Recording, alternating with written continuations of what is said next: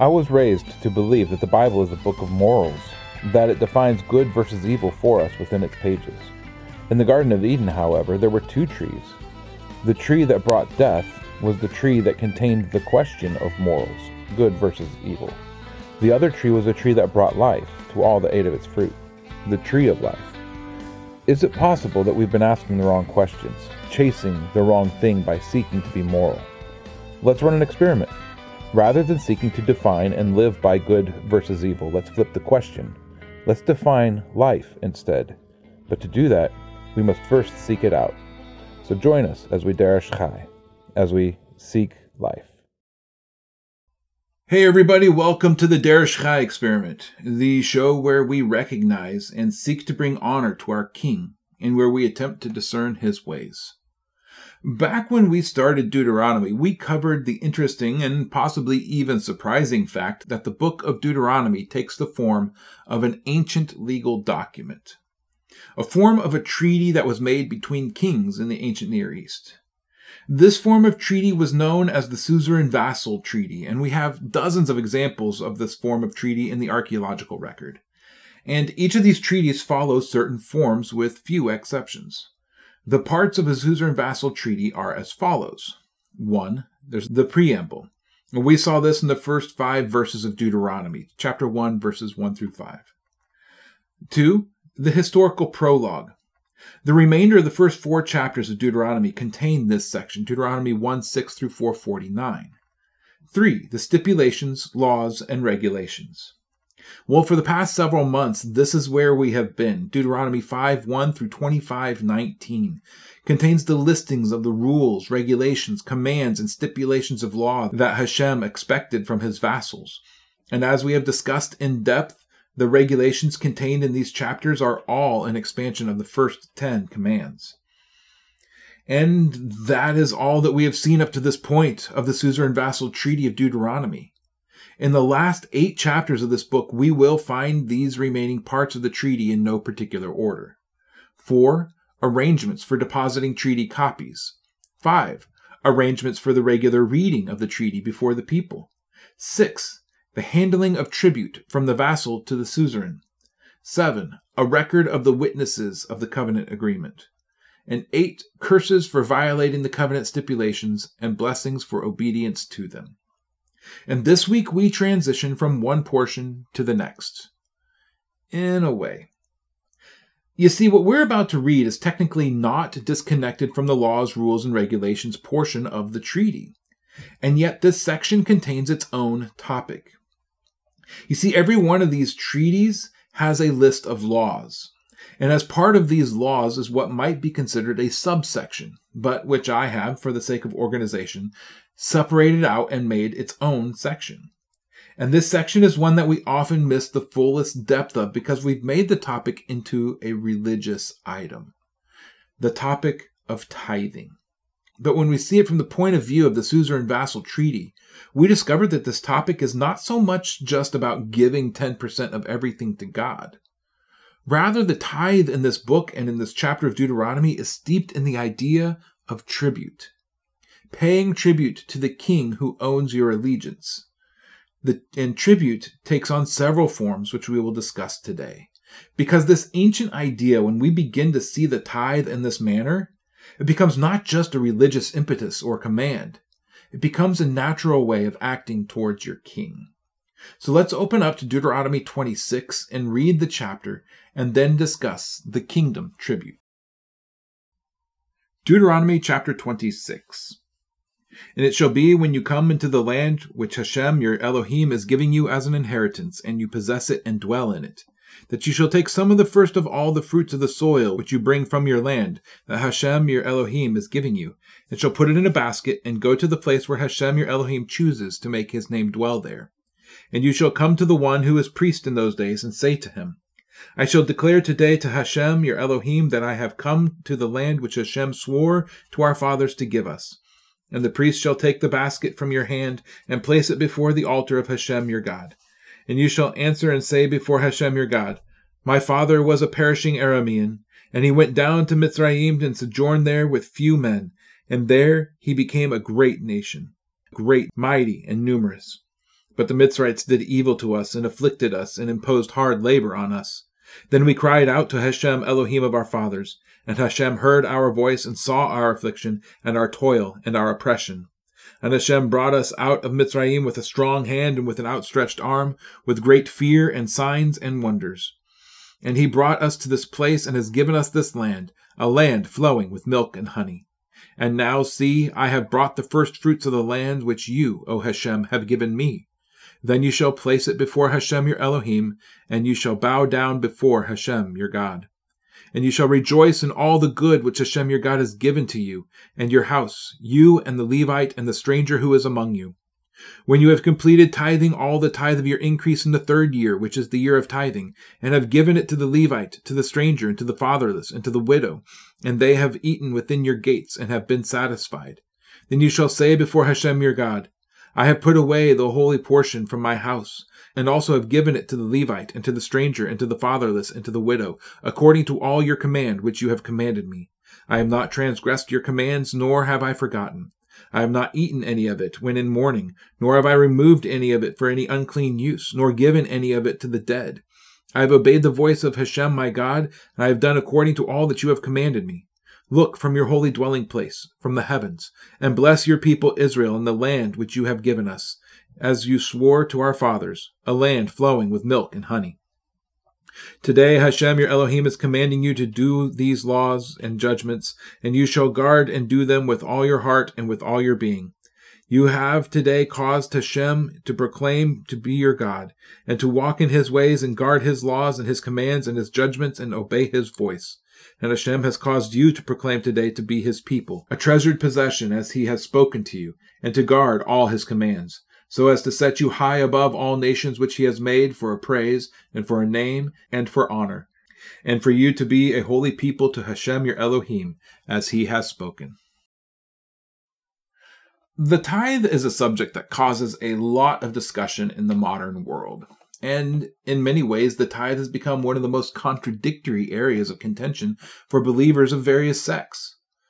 For mainstream Christians, there is no question as to whether the tithe is something that is still applicable, or how they are to engage in giving their tithe. Even though the New Testament never commands the giving of a tithe, there are many Christians who insist that if a command is not reiterated in the New Testament, then it's no longer applicable. There are many people who believe this, who regularly preach on the applicability of the tithe. Too many, however, have a huge issue with the follow-through of actually giving a tithe in any way. In 2007, a Barna research study concluded that only 5% of all adults tithed to a church or a nonprofit agency regularly and consistently. Now, this study is a bit hard to parse, as this study was conducted among all American adults and was not limited to those who considered themselves religious in any way. And this number changed from group to group. For example, 8% of Protestants gave a full tithe, while only 2% of Catholics gave in the same way. Now, that's not all that surprising. As a person who grew up in a Protestant church, this idea of tithe was one that was ubiquitous. I visited countless churches while in college, and nearly every single one of them, there was a plate that was passed or a box that was pointed out in every service to remind everyone of just how to give their money to the local community. So what these numbers tell us is that while the concept of tithing is widely taught in the mainstream Christian church, the practice of tithing is not widely engaged in. Now, giving, however, is much more widespread, as 84% of adults in the U.S. have given some amount to a church or a nonprofit organization. Now, what causes no end of consternation in this new movement of Torah observance is that among us, there is no consensus on the tithe. For some, the tithe was something that was only done with the produce of the field and animals of the flock, and so there is no tithe due today unless you are a farmer. For others, the tithe was intended for the Levite, and since we have no true Levites in our midst, then there is no tithe due to anyone. And for others, there is Deuteronomy 16, which speaks of using the tithe to purchase personal items during the festivals, and so this is where their tithe goes, to themselves and their festival enjoyment, and very little goes elsewhere. And for still others, there's the issue of just how much is a person to give, and where is each portion to go? If we compile everything that the Torah has to say on the tithe and just how to split it and give it, and then a person is expected to give anywhere from 30% to 23.3% to 13.3% to 10% a year, split in various ways based on various interpretations. And since there are plenty out there teaching the 30% or 22.3% tithe, since this is perceived as way too much of a person's income by the individual, many simply don't give at all. And then on top of all this is the issue that we encountered in the Barna research that I cited earlier. Even when a person believes in the applicability of the tithe, only a small cross-section of people give when it is taught and opportunity is given every week. When this lack of inclination to give meets the interpretive hesitancy of this movement, the results are that regular giving to local communities drops from even the 5% of the average adult in the U.S. Now, the only reason that I've gone into all of this is simply to demonstrate the lack of firm and consistent teaching or agreement on the tithe throughout the world, let alone the Torah movement, but also to demonstrate that even among people who agree in the concept of the tithe, participation in the tithe is quite low in the modern world. And no wonder. There are many religious entities in the world that have abused the gifts they have received.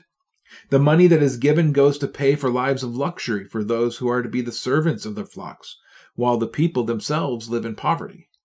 Planes, houses, expensive cars, vacations, and much of it being enjoyed by wolves who have taken advantage of their flock. And it is these who tend to be the biggest names and faces that the world sees of Christianity. Wolves fleecing the flock. But frankly, none of that matters. What matters is what the Bible actually says about the tithe. And as we will see, this tribute portion of the tithe is something that is not given at all times. It is something that, at least here in Deuteronomy, is limited to a specific time. Verse 1 says, "When you come into the land and you possess it and dwell in it." This tithe was a tithe that was limited to once in the land. The tithe was not expected of Israel while they were in the wilderness. In fact, if we turn back to Numbers 18 and consider what the Torah has to say there about the tithe, we find that the tithe is part of the inheritance of the Levites.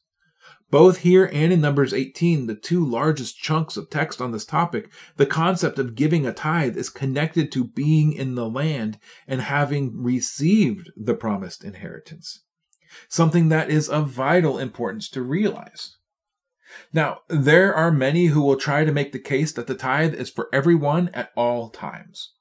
And there may be something to that, which we'll get into shortly. But when we take these chapters at their plainest meaning, then there is a time and a place that a person is expected to give a tithe, and there is a time when people are not expected to give a tithe. Continuing on in verse 2, each person is to gather together a representative portion of their tithe and bring it in a basket to the temple or tabernacle and present it there to a priest. And the opening statement that the one bringing the tithe makes confirms the ideas of the opening verse. I declare today that Hashem has brought me into the land that he promised to give to my ancestors. Again, this tithe is connected to the idea of being in the land, only once in the inheritance that Hashem has promised. And this is one of the clues beyond the fact that this book is steeped in the language of Suzerain Vassal Treaty that helps us to see that the tithe here is not simply a religious exercise. It is an exercise that is directly connected to being in a place of promise. Again, this is important to understanding the tithe and its applicability. In verse 5 through 10, we read of the declaration that the worshipper is to make while presenting his tithe, or rather his tribute, before Hashem. I was a foreigner. My ancestors went to a foreign nation, and in this foreign nation we were mistreated and we were made slaves. And it was from this place that Hashem heard our cries. While we were estranged from him and among the nations, he heard and he delivered us out of the enslavement of others. And he has brought us into this land of bounty and fullness. And so I bring this tribute of the bounty that I have received because of his faithfulness. And there it is. The key to something that we're going to talk about in just a moment. The key to whether or not the tithe is something that applies today, or perhaps more importantly, whether the tithe applies to you individually. Now, after this declaration, we read that the worshiper is to bow down before Hashem, a word that means to prostrate oneself in homage, commonly used to describe what subjects or those who are conquered by a king did when in the presence of that king. Only rarely is this word used to describe what a person is to do before Hashem, but this is one of those places. And in verse 11, the subject is to then rejoice in all that Hashem has given him. And in verse 12, we read something that is a bit confusing. When you have tithed in the 3rd year, which is the year of tithing. What? Is this the only year of tithing? Or is this a special year of tithing? What's being spoken of here? Well, the fact is that the text itself is not all that clear. The plain reading of the Hebrew simply says, in the 3rd year, the year of tithing. But isn't every year a year of tithing? There's something that we're missing here, and the Hebrew text of the Bible doesn't seem to provide an answer. So we need to look elsewhere to discover just what is going on here. Fortunately, we have several other translations and ancient commentaries that might help to shed light on this particular verse and its application. So let's turn to these ancient translations and commentaries and see how they handled the text in these areas. First off, let's go to the Septuagint, the 2nd century BCE translation of the Hebrew into the Greek. If we turn to Deuteronomy 26 verse 12 in this translation, it reads the following way.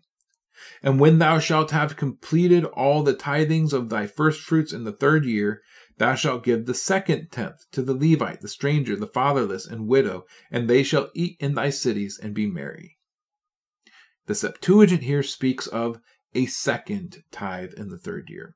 This appears to state that after the first tithe, referenced earlier in this chapter, there is a 2nd tithe that's to be given to the Levite, stranger, orphan, and widow.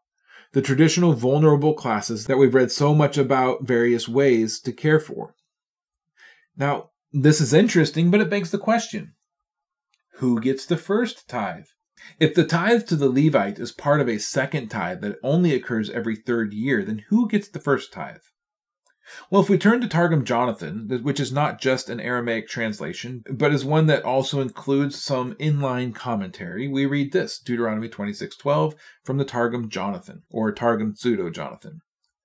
When you make an end of tithing all the tenths of your produce in the 3rd year, which is the year of release, you shall give the 1st tenth to the Levites, the 2nd tenth, which is the tithe of the poor, to the stranger, the orphan, and the widow, that they may eat in your cities and be satisfied. Now, that seems to provide some extra clarification. Every year, the first tithe was to go to the Levites. It was only in the 3rd year, a year that is connected to the Shemitah release, that a 2nd tithe would be collected and distributed to the orphan, poor, and widow. Okay, that makes a lot more sense, right? A 2nd tithe every 3rd year as part of caring for the poor, orphan, and widow. So from this verse, we could estimate a 13.33 tithe yearly, if we were to break up the 2nd tithe that these translations of these verses seem to speak of over this 3-year period. Every year, take care of the Levite. This is their inheritance. In the 3rd year, add a portion to your tithe to care for the other vulnerable classes as well. Something that would have been added on top of the regular care for these classes that we find in the other commands throughout the Torah. And when the 2nd tithe is given, there is another declaration that is to be added to the 2nd tithe. I have given the tithes to these vulnerable classes according to all that you have commanded. I have not taken of any of it, nor have I used any portion of it for any kind of unclean use. I have treated it just as holy as if it were coming to the temple itself. I have done what you asked. Now please look on from your dwelling place and continue to bless this land that you have given us. In essence, we have passed on the portion of our inheritance to those who have no inheritance or promise of inheritance from you, so that everyone is cared for. Now please return blessing on us so that we may continue to allow this blessing to trickle down. And then in the final parts of the chapter, the section on the legal portion of Deuteronomy finishes in this way. Do all of this that Hashem has commanded you.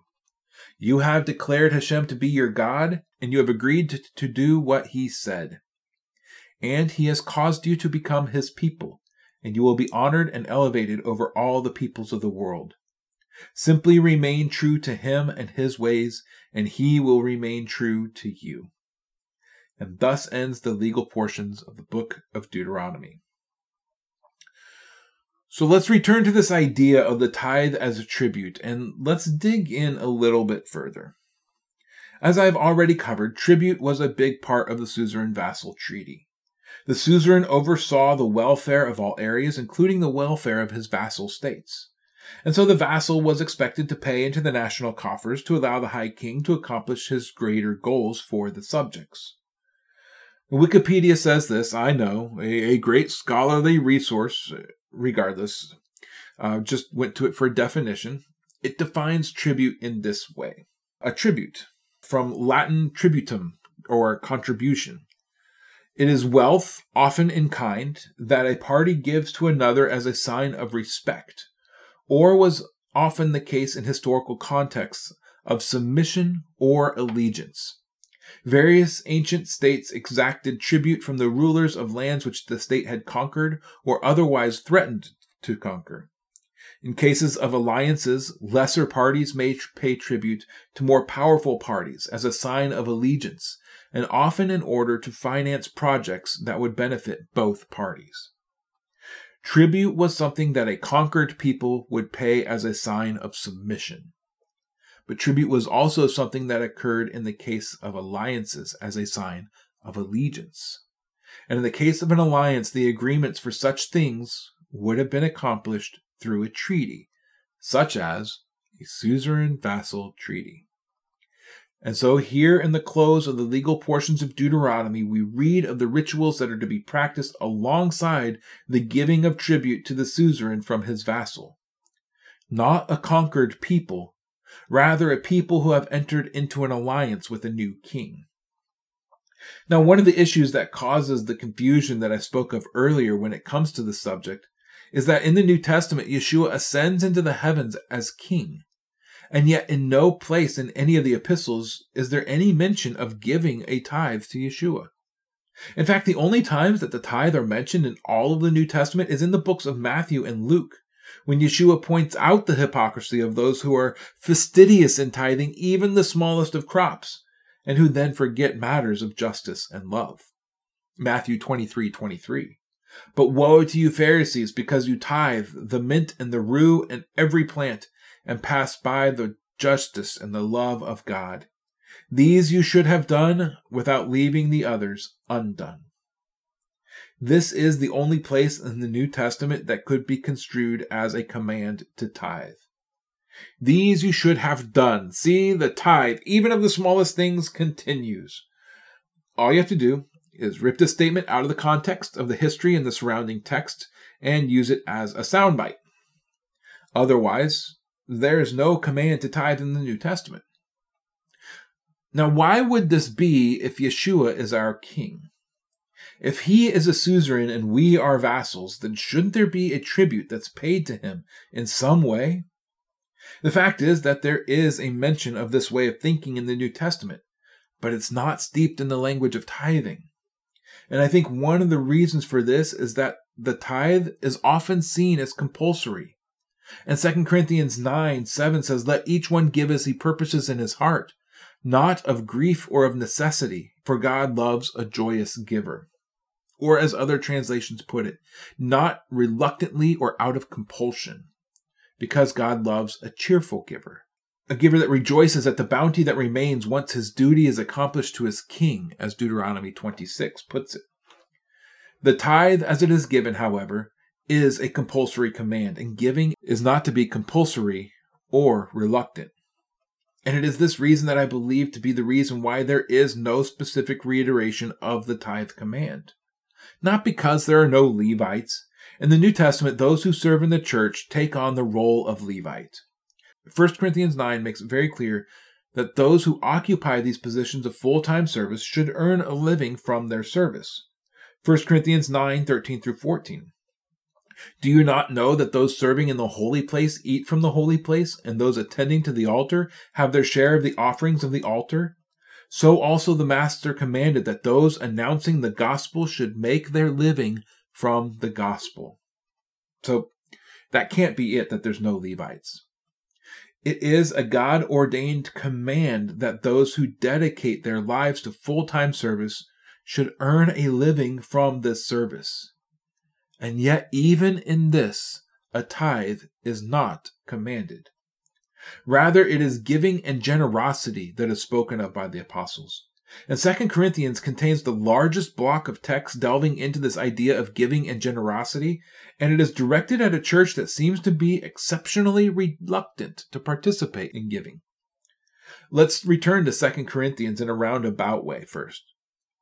Let's return to 2 Corinthians in a roundabout way, though, by looking at the situation surrounding this declaration that giving is not to be compelled or reluctant. And this path begins all the way back in Acts 11, where we read the beginning of an event that is spoken of several times throughout the letters of Paul. Acts 11:25-30. Then Barnabas went to Tarsus to seek Paul, and having found him, he brought him to Antioch. And it came to be that for an entire year that they came together in the assembly and taught large numbers. And the taught ones were called Christians first in Antioch. And in those days prophets came from Jerusalem to Antioch. And one of them, named Chagav, stood up and indicated by the Spirit that there was going to be a great famine over all the world, which also took place under Claudius Caesar. So the taught ones, each according to his ability, decided to send relief to the brothers dwelling in Judah. This they also did, and sent it to the elders by the hands of Paul and Barnabas. Now, fortunately, due to secular historians, we can pinpoint exactly when this famine occurred. The 4th century historian Orosius mentions a famine in Syria, which occurred in 46 and 47 AD. A translation of Orosius was later made by King Alfred of England during the Middle Ages, and was quoted in what is known as the Anglo-Saxon Chronicle. The Chronicle lists British history from 1 AD to 1154 AD, and it contains the following remarks of note. AD 46. In this year, Claudius, the second Roman emperor to invade Britain, put much of the island under his control and added the Orkneys to Rome's kingdom.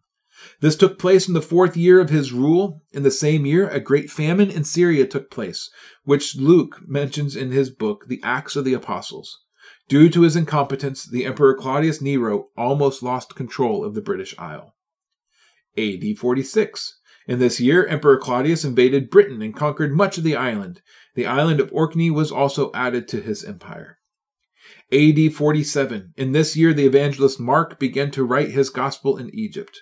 AD 47. During the 4th year of his rule, there was a great famine in Syria, which Luke mentions in the book The Acts of the Apostles.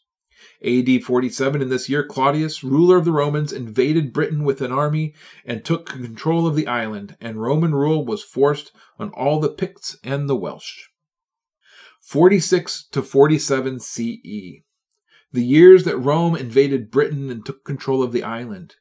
The year that Mark began to write his gospel. The years that a great famine that Luke mentions occurred in Syria and surrounding areas. Josephus also speaks of this famine, and he places it in the area of Syria and Israel between the years 44 and 48 CE. And from this, we can begin to build a picture. Sometime before 46 CE, Paul and Barnabas arrive in Antioch, and they stayed there for a year.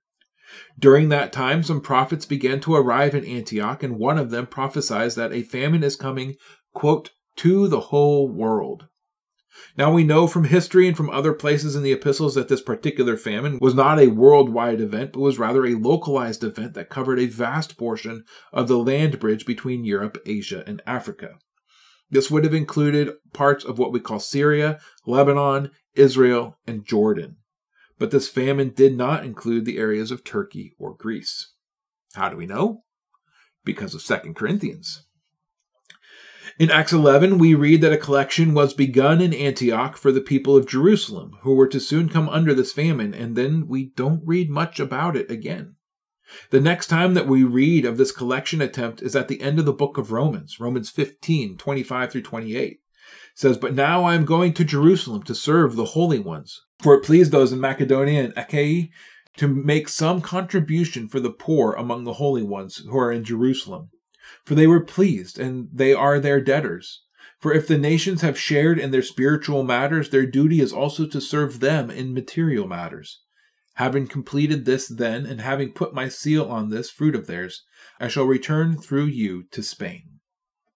A collection was being taken by Paul to the poor in Jerusalem, a contribution that had been added to by those in Macedonia. We read of this again in 1 Corinthians 16, 1-5. "And concerning the collection for the holy ones, you are to do as I gave orders to the assemblies of Galatia. Every first day of the week let each one of you set aside, storing up whatever he has prospered, so that there are no collections when I come. And when I come, whomever you approve by your letters, I shall send to bear your gift to Jerusalem. And if it is fitting for me to go, then they shall go with me. And I shall come to you when I pass through Macedonia, for I am passing through Macedonia." So on the first day of the week, the Corinthians were to come together and to set aside what they had prospered and store it to be given in the collection that Paul was taking for those who were suffering from the famine in Jerusalem. And these same orders were given to the church in Galatia, and it is thought that we catch a glimpse of this collection event in the book of Galatians in passing. Galatians 2, 7-11. "But on the contrary, when they saw that the gospel to the uncircumcised had been entrusted to me, even as Peter to the circumcised, for he who worked in Peter to make him an emissary to the circumcised also worked in me for the nations. So when James, Peter, and John, who seemed to be supports, came to know the favor, or the grace that had been given to me, they gave me and Barnabas the right hand of fellowship in order that we go to the nations and they to the circumcised, only that we might remember the poor, which I myself was eager to do. And when Peter had come to Antioch, I withstood him to his face because he was at fault." When Peter and the others came to Antioch, there was a clash of sorts. The apostles to the circumcised and the apostles to the nations coming together. And when James, Peter, and John learned of the grace that had been given to Paul. What is this grace? It's believed that this grace was the gift of the churches of Greece and Asia to those who were suffering from the famine in Jerusalem. And when these men learned of these gifts that had been received by Paul and was being taken to Jerusalem, they extended the hand of fellowship and they agreed to go their separate ways with their separate audiences with the impetus to remember the poor. And who were the poor? Well, in the book of Romans, the poor were the people of Jerusalem, the people that Paul and Barnabas were in the process of taking up collections for. Now, the largest part of the story is found in the book of 2 Corinthians chapters 8-9. But before we get there, let's make one more stop. Who is Macedonia? Because this is of great importance to what Paul says to the Corinthian church in 2 Corinthians. So just who is Macedonia? Well, Macedonia was a region north of Greece in Eastern Europe. The primary city in Macedonia was a colony named Philippi. This is the region that Paul is led to first visit in a vision in Acts 16. While in the city, Paul meets Lydia, casts out the spirit of Python, is imprisoned, and then an earthquake occurs in the night, and the jailer and his whole household were saved. Later in Acts 20, Paul runs from the uproar that he had caused in Ephesus to Philippi in Macedonia, and he spends 3 months there before leaving. Now, Macedonia, the little we know about it tells us that Macedonia was a hostile city to Christianity and to the gospel. And especially in the times of Emperor Tiberius, Claudius, and even more so during the time of his successor, Nero. In Acts 18, we read that Emperor Claudius wrote an edict ejecting all Jews from Rome. This is the same emperor who was ruling during the famine in Jerusalem. The emperors Caligula, Claudius, and Nero were each famous for the persecution of the Christian church. Claudius was famous for participating in the Colosseum from time to time and disemboweling those who found themselves there personally. And Macedonia was a region that was fully under his control. This was an area where the worship of the Jewish God was met with ostracization from the community. A person who converted from paganism to Christianity was unable to buy or sell in the market. They were often mocked and ridiculed on the streets. They were the subject of false accusations and were often dragged off to prison or death based on a mere accusation. Macedonia was not friendly in any way to the growing movement of Christianity. And so it's with this in mind that we turn to 2 Corinthians 8 and we begin to read of an intersection of this persecuted region and the contrast of those in Corinth and the concept of generosity and giving. 2 Corinthians 8, 1 through 4. Now, brothers, we make known to you the grace of God which has been given in the assemblies of Macedonia, that in much trial of persecution, the overflowing of their joy and their deep poverty overflowed into the riches of their generosity. Because I bear witness that according to their ability and beyond their ability, they gave voluntarily, begging us with much urgency for the favor of taking part in this service to the holy ones. As Paul was traveling through his journeys of Asia and Greece, he was taking up this collection for the people of Jerusalem who were in the midst of a great famine. And at this time, Paul travels to a region in which the Christian community was suffering poverty and persecution. And this region of Macedonia, who had so very little, they gave beyond their ability of their own free will to help out their brothers in Jerusalem. They saw themselves as indebted to Jerusalem as the source of their faith. And it is this act of the grace of God that Paul uses as leverage to shame the relatively rich and peaceful church in Corinth into contributing to the same cause. Did you get that?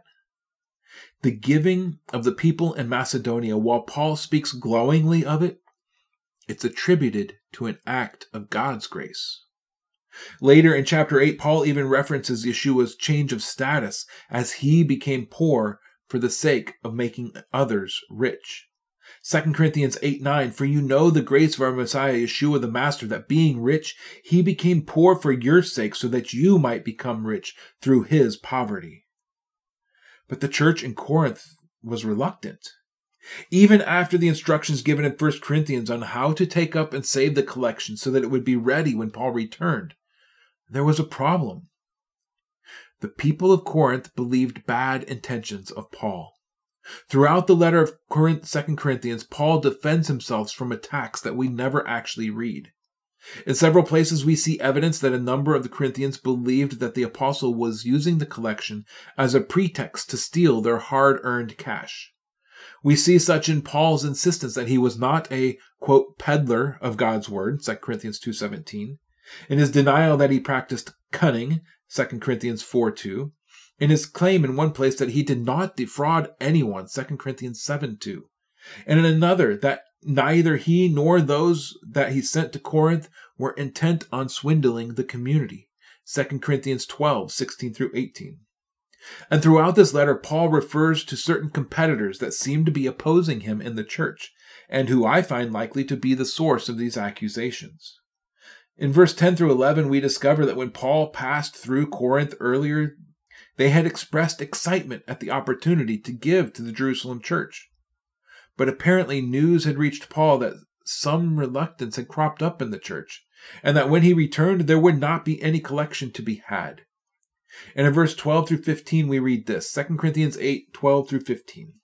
For if the readiness is present, it is well received according to what one has, not according to what he does not have.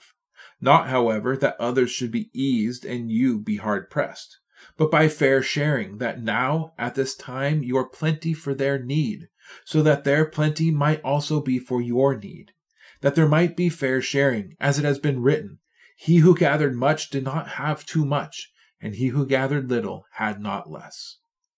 And here Paul gets to one part of the matter that correlates perfectly with Deuteronomy 26.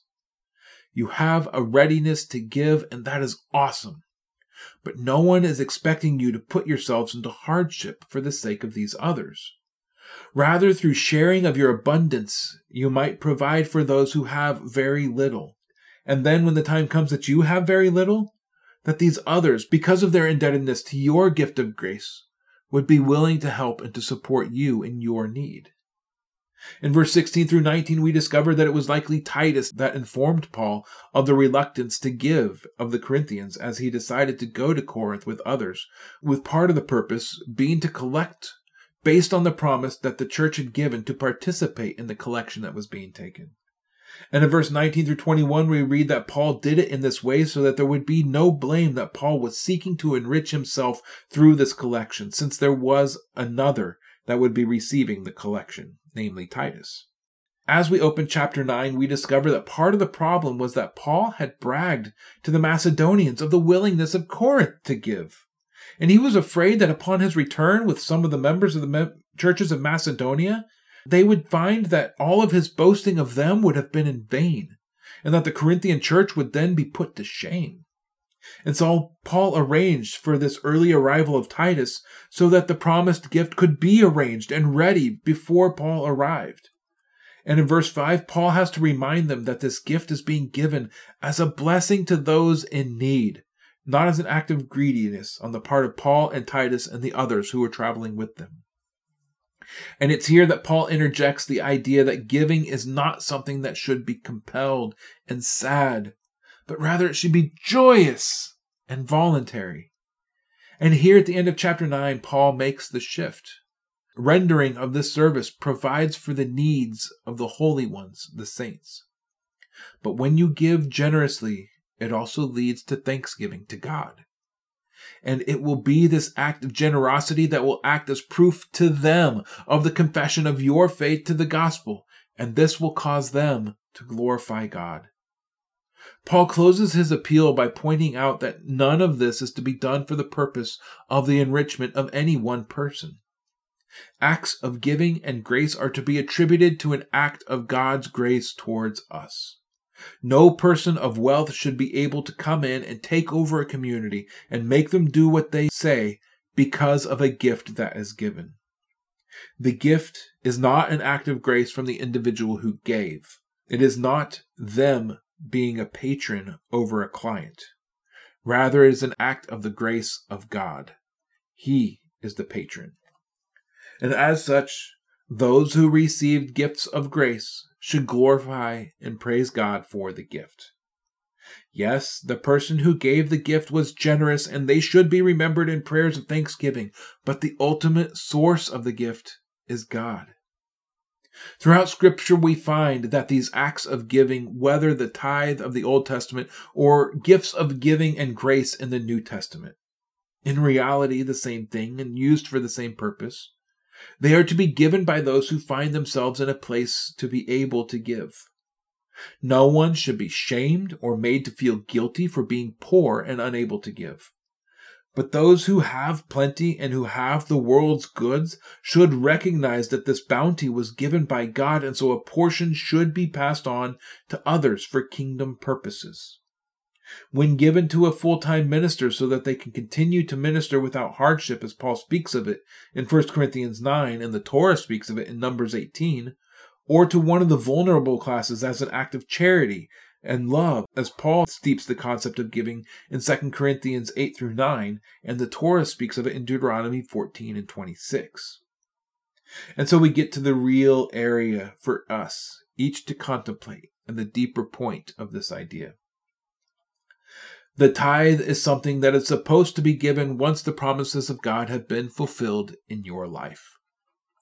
And so the question is, has God fulfilled the promise of freedom and abundance in your life? Because you see, giving is not something that is accomplished only through physical means. You see, nothing in 2 Corinthians can be taken in isolation. And earlier in the book, chapters 3 through 5, Paul goes through a discussion of the temporary nature of the physical and the permanent nature of the spiritual. And in 1 Corinthians 12 through 14, Paul spoke on the gifts that we have been given by the Spirit of God, the more permanent things of the world that are to be used for the benefit of others in the kingdom. And so the question is this: are you living in God's bounty?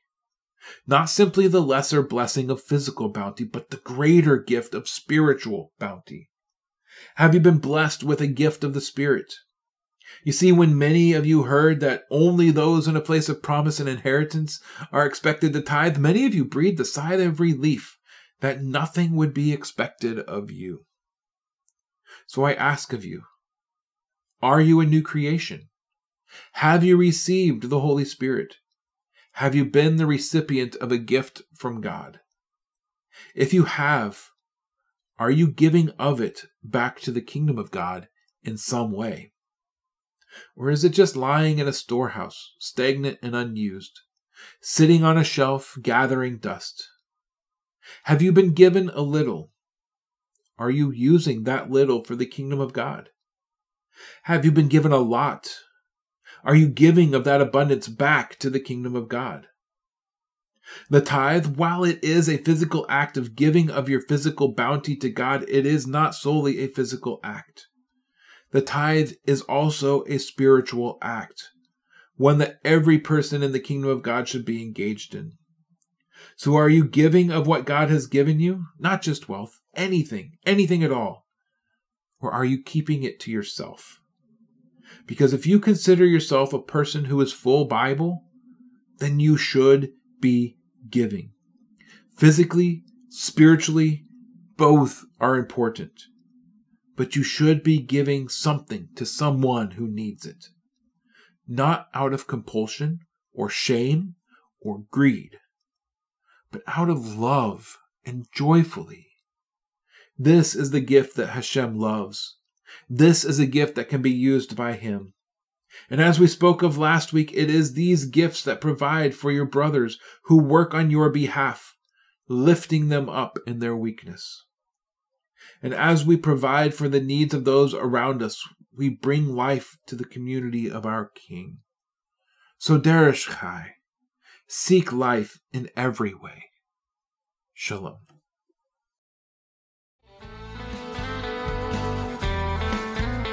Thank you for tuning in to Deresh Chai. If you would like to find out more or support this ministry, head over to seeklifesc.com. That's seeklifesc.com. The music was provided by the Exodus Road Band. Check them out on iTunes or exodusroadband.com. We'll see you again next time as we Deresh Chai, as we seek life. Shalom.